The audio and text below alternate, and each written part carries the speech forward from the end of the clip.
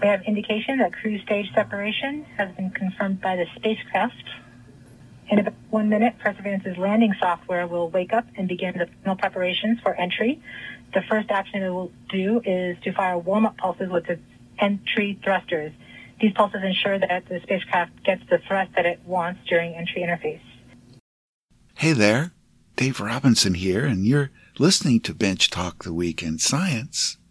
And what you're overhearing right now is the flight crew at the Jet Propulsion Laboratory in Pasadena, California, just minutes before the landing of the latest robotic mission to visit Mars. It's called Perseverance.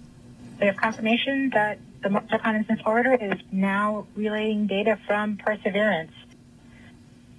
Yes. The navigation has confirmed that the parachute has deployed, and we are seeing significant deceleration.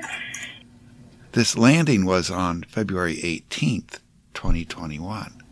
Perseverance is now slowed to subsonic speeds, and the heat shield has been separated. This allows both the radar and the cameras to get their first look at the surface.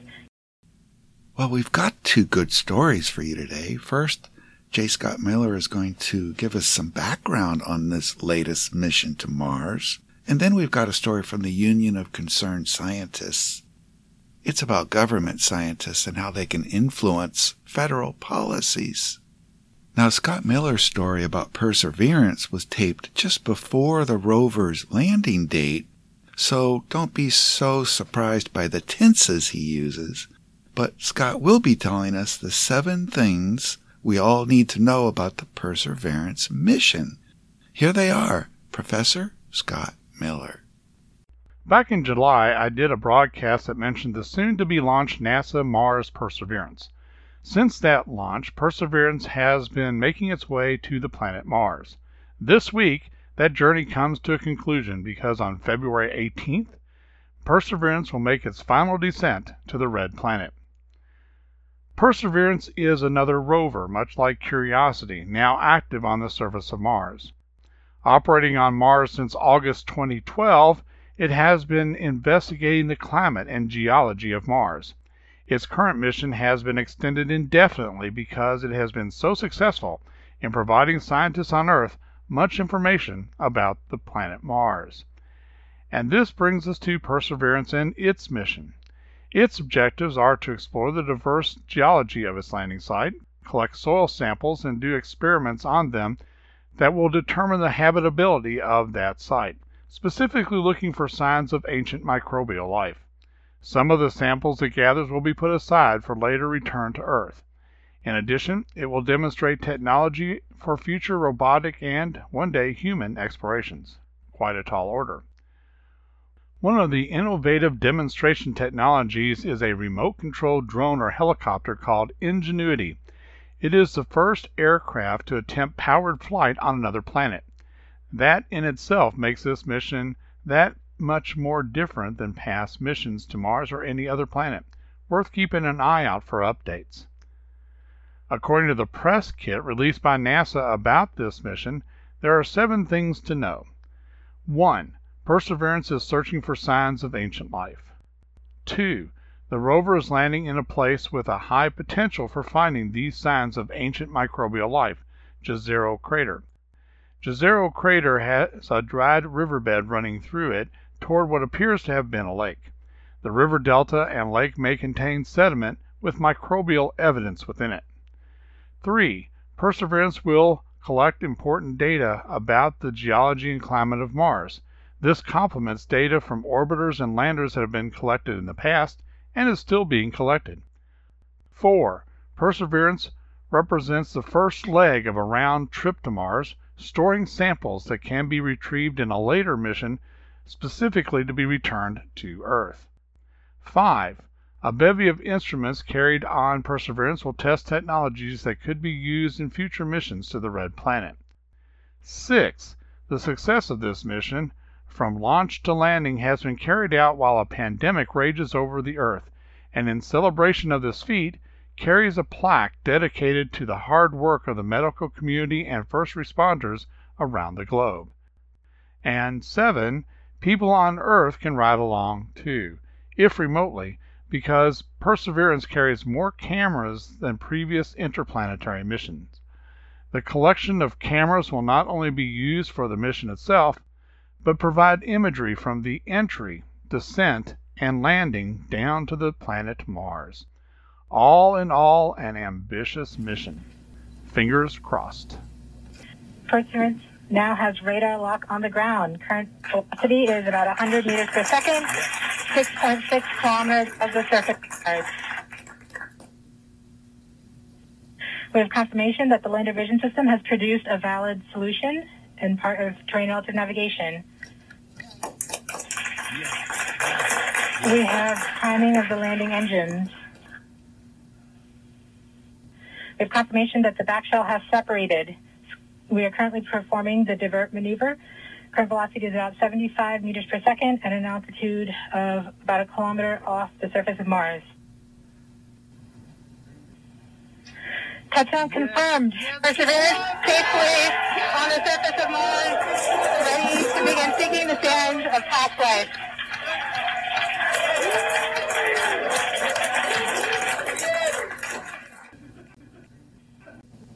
We have just heard the news that Perseverance is alive on the surface of Mars. Congratulations to the mission. And looks like we have some more news in. It looks like we're getting the first image. Here, take a look at the first image.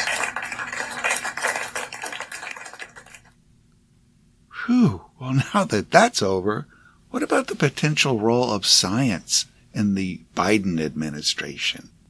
Let's join a recent podcast by the Union of Concerned Scientists about science and the White House under Joseph Biden. The Union of Concerned Scientists is a nonprofit organization. They've been advocating for science for more than 50 years now. Today's interview was taped on January 26, 2021, and it's with Dr. Gretchen Goldman, Research Director of that organization. Dr. Goldman is an environmental engineer with MS and PhD degrees from Georgia Institute of Technology. Let's listen in.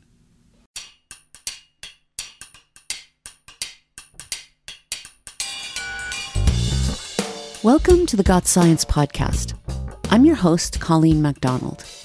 Today we're talking about how we can bring science back into decision making and bring it back better. Well, it's been a roller coaster couple of weeks since our last episode. An insurrection, a presidential inauguration, and the ongoing toll of the pandemic. I hope everyone is doing okay. I'm doing my best to get back to some of my day-to-day routines, where I take a lot of things for granted. Like I assume the milk I buy from the store isn't spoiled, that my car's airbags will work in a crash, and that the Tylenol in my cabinet isn't filled with poison. And I can thank a federal scientist for that. Their analysis and research are vital to agencies like the EPA, the FDA, the CDC, and NOAA, which keep people safe and healthy. But under the previous administration, evidence was ignored, scientists were censored, and facts that contradicted political agendas were suppressed like never before, threatening our well-being. President Biden has made clear that he's going to, quote, listen to the scientists, end quote. So far, many outstanding scientists have been appointed to senior-level positions in the administration. And tomorrow, we're expecting some bold executive actions from President Biden on scientific integrity and science-based policy that will set the stage for the administration's plan to restore and strengthen the role of science in government decisions. But because of the unprecedented sidelining of science over the last 4 years, much more action will need to be taken. To understand all the fixes and new policies needed, I reached out to Dr. Gretchen Goldman, Research Director for Science and Democracy at the Union of Concerned Scientists. She's an environmental engineer, an expert in federal scientific integrity, and has spent the last decade pushing back hard against attacks on science. But remember this, while the last administration took science to a new low, they were certainly not the first to interfere with federal science. And unless we can build a better system for scientists under the new administration, it will only happen again.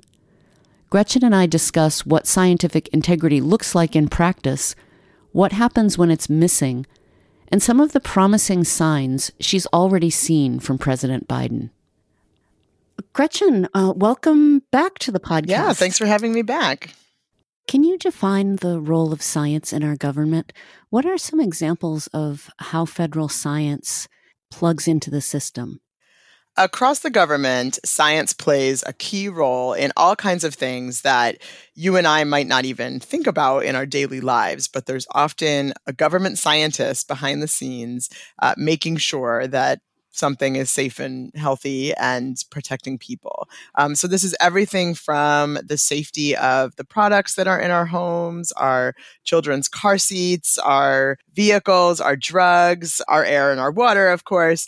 And this keeps the nation running. It allows us to go about life in ways that are far safer and, increasing our quality of life over what has existed in the past. And so we can thank government scientists for all of the work that they do to get us a better world. So essentially, I will either have the information at my disposal to determine if something's safe for me to use, or I can trust that it's safe to use because products and food and everything has been examined to some extent by federal scientists. Right. We have programs and expertise in all kinds of things, and that's a huge infrastructure that we have to keep running in order to fulfill all of those agency missions and keep everyone safe and healthy and keep our landscapes clean and all kinds of things. And so it's really a huge role that can be underappreciated because we don't see it in our day-to-day. I don't want a specific number, but can you just characterize how out of balance scientific expertise is at the end of the Trump administration?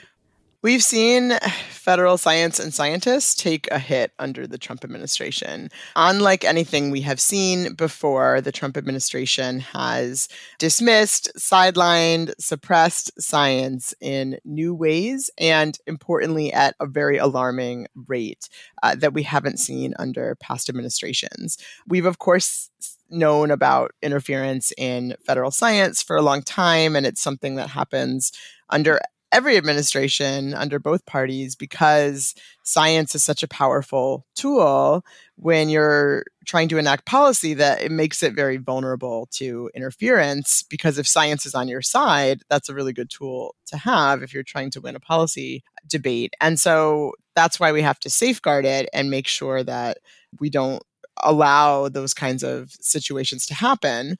And under the Trump administration, we saw where a lot of those vulnerabilities exist and where our existing scientific integrity infrastructure and other protections aren't good enough. And we need to do more to really protect science, especially when we have an administration that's openly hostile to science, which is what we've seen in the past 4 years. So one priority that will need to be addressed is thinking about how to come back from that damage and how do we better protect federal science and scientists. So we now have a chance to rebuild federal scientific capacity. There's been a lot of talk about the need to not simply refill positions and rebuild capacity, but to rebuild something better, more just and equitable. What are some ways that we can do that?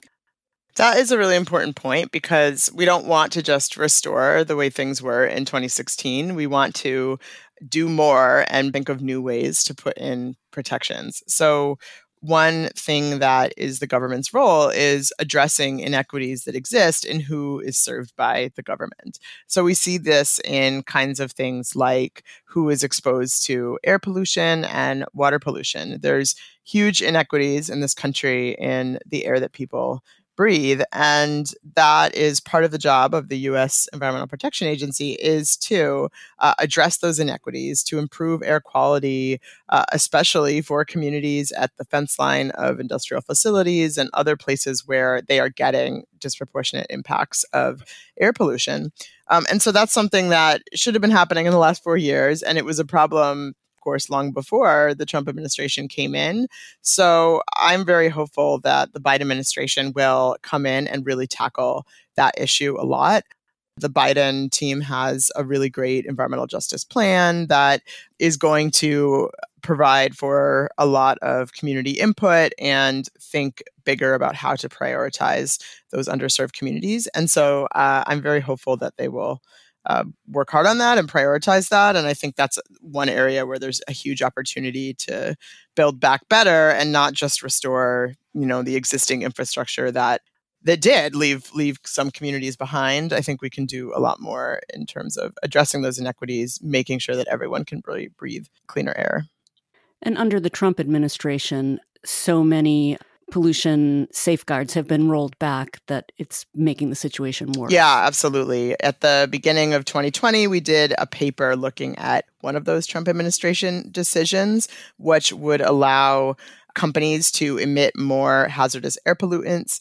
So these are things like benzene and other cancer-causing pollutants. And we found that many facilities across the country could increase their emissions without any scrutiny from the government. They could do that, and it would release more pollution into communities that are already bearing a larger burden of pollution from industrial facilities.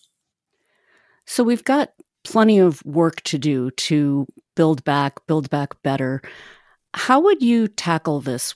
So there's a couple things they can do right out of the gate. One is the capacity issue, just trying to hire more people to do the work, because we know there's a backlog of work that needs to be done, and we need people to do all these new initiatives that we're talking about. Another really early thing they can do that we're already seeing happen is appoint effective, qualified leaders to federal science agencies. So this happens during the transition period, usually for most science agencies. And so we've seen the Biden administration appoint a lot of people that are well qualified. They have strong backgrounds in science and policy, and they are committed to addressing climate change and environmental justice and all the things the administration has said will be a priority. So this is a big first step, because we want to have people at the helm that can start to build back trust within the ranks of federal agencies. And we want them to be effective leaders in being able to get a lot of this work done very quickly. So what are some of the more challenging, the longer term fixes?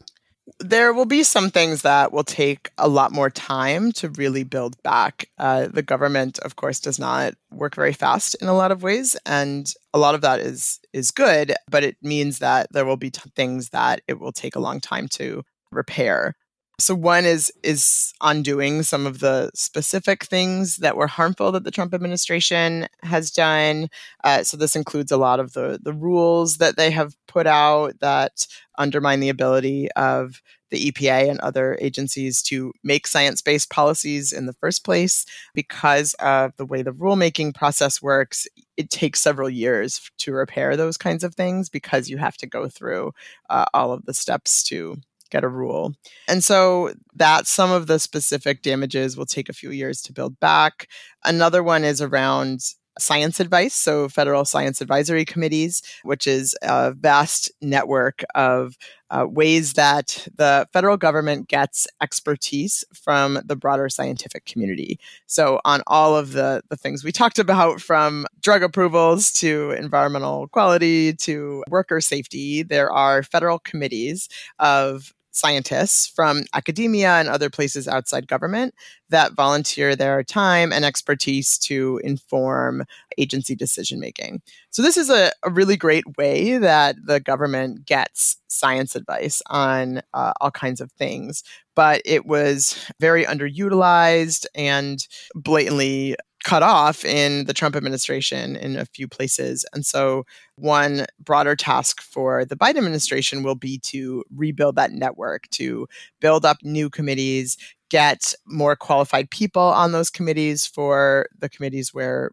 they've been replaced by conflicted or unqualified people, and also just getting that system going again. A lot of the committees just haven't been meeting, and that has a lot of consequences both on the ability of the government to make science-based decisions and then ultimately on people, because if we aren't getting the best available science into policy decisions, then that filters down to affecting everyone's air quality and water quality and ability to have safe food and safe drugs.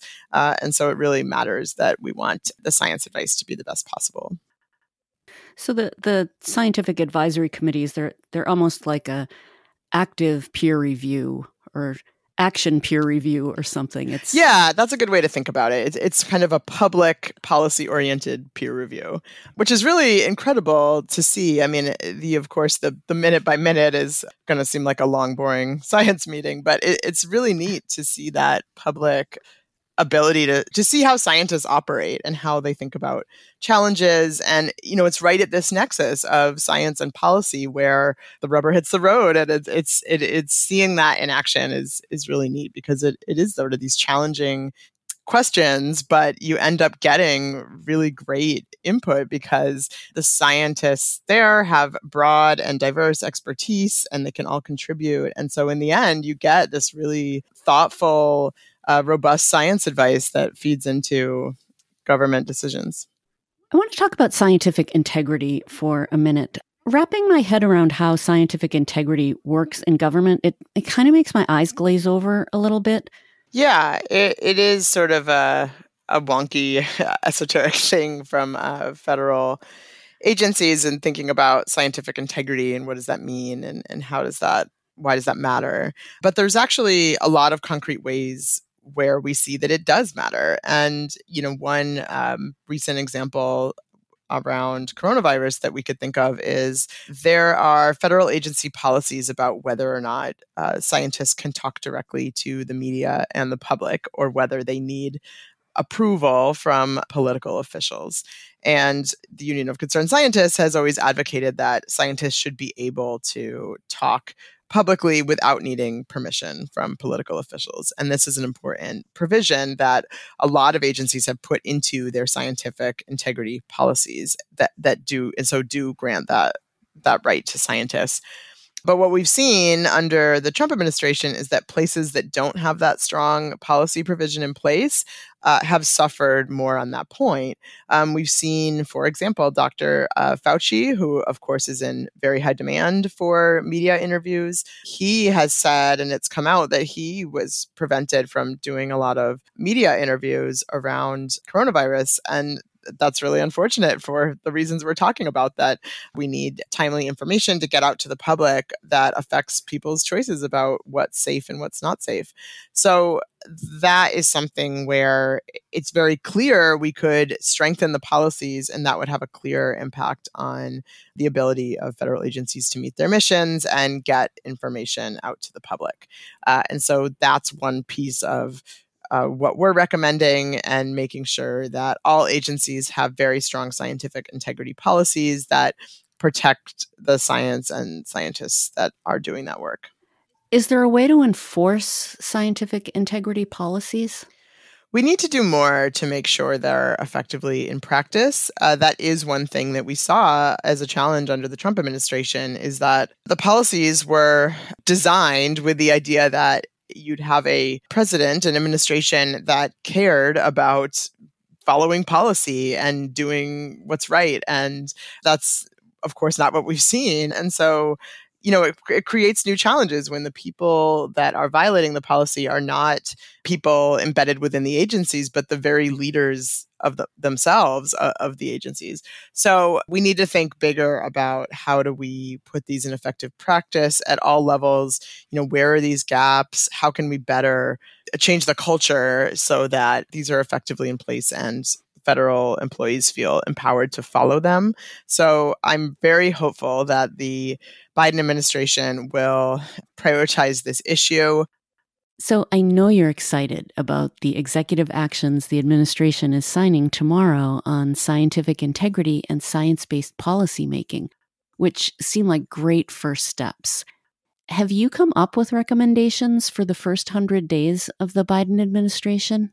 We have a comprehensive set of recommendations for the administration. We call it a science roadmap. So these are all the things that the Biden administration could and should do that it doesn't need Congress to do that would strengthen the role of science and the ability of science to be independent and protect the scientists doing the work.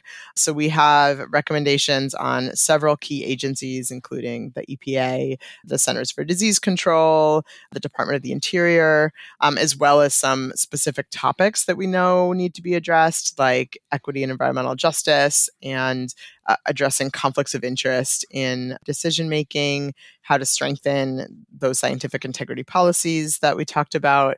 There's a lot of really specific actions they could take, and we have developed that based on all of the work that we've done in recent years to understand and track and analyze what has happened under the Trump administration. So we've, based on the existing policies, based on surveying thousands of federal scientists, and based on analyzing the policies that do exist, we've learned a tremendous amount about what does and doesn't work in terms of protecting science and scientists. And so we can use all of that knowledge from these past 4 years and even prior to recommend what needs to be the priority and how we can move forward. And so we've compiled all of those details for the administration and the people who will be charged with thinking about these issues within the White House and within federal agencies. What would you want scientists to do to help? The broader scientific community can play a big role in getting a lot of progress in the coming years. I think it is important to remember that we didn't solve the problem just by electing a president who seems like there'll be more science supporting. We need to make sure that we actually get concrete policy changes in place that will protect science and scientists, even in the event that we get a future administration that isn't interested in respecting science. So I want to emphasize that the work's not over. We need to really make sure that these issues are prioritized, and we can't get comfortable in thinking that we're all set here. So I would want scientists to stay engaged, stay active in informing policy. We're going to need people to continue to encourage the administration to prioritize these issues, that they are important, and give specific recommendations, because we want them to continue to think about this issue and do the hard work of getting concrete changes in place. So I'm hopeful and looking forward to working on some of those important challenges and making good progress in the coming years. Well, thanks for joining me, Gretchen. It's really comforting to know that you are keeping your eye on all of these issues for us. Thank you.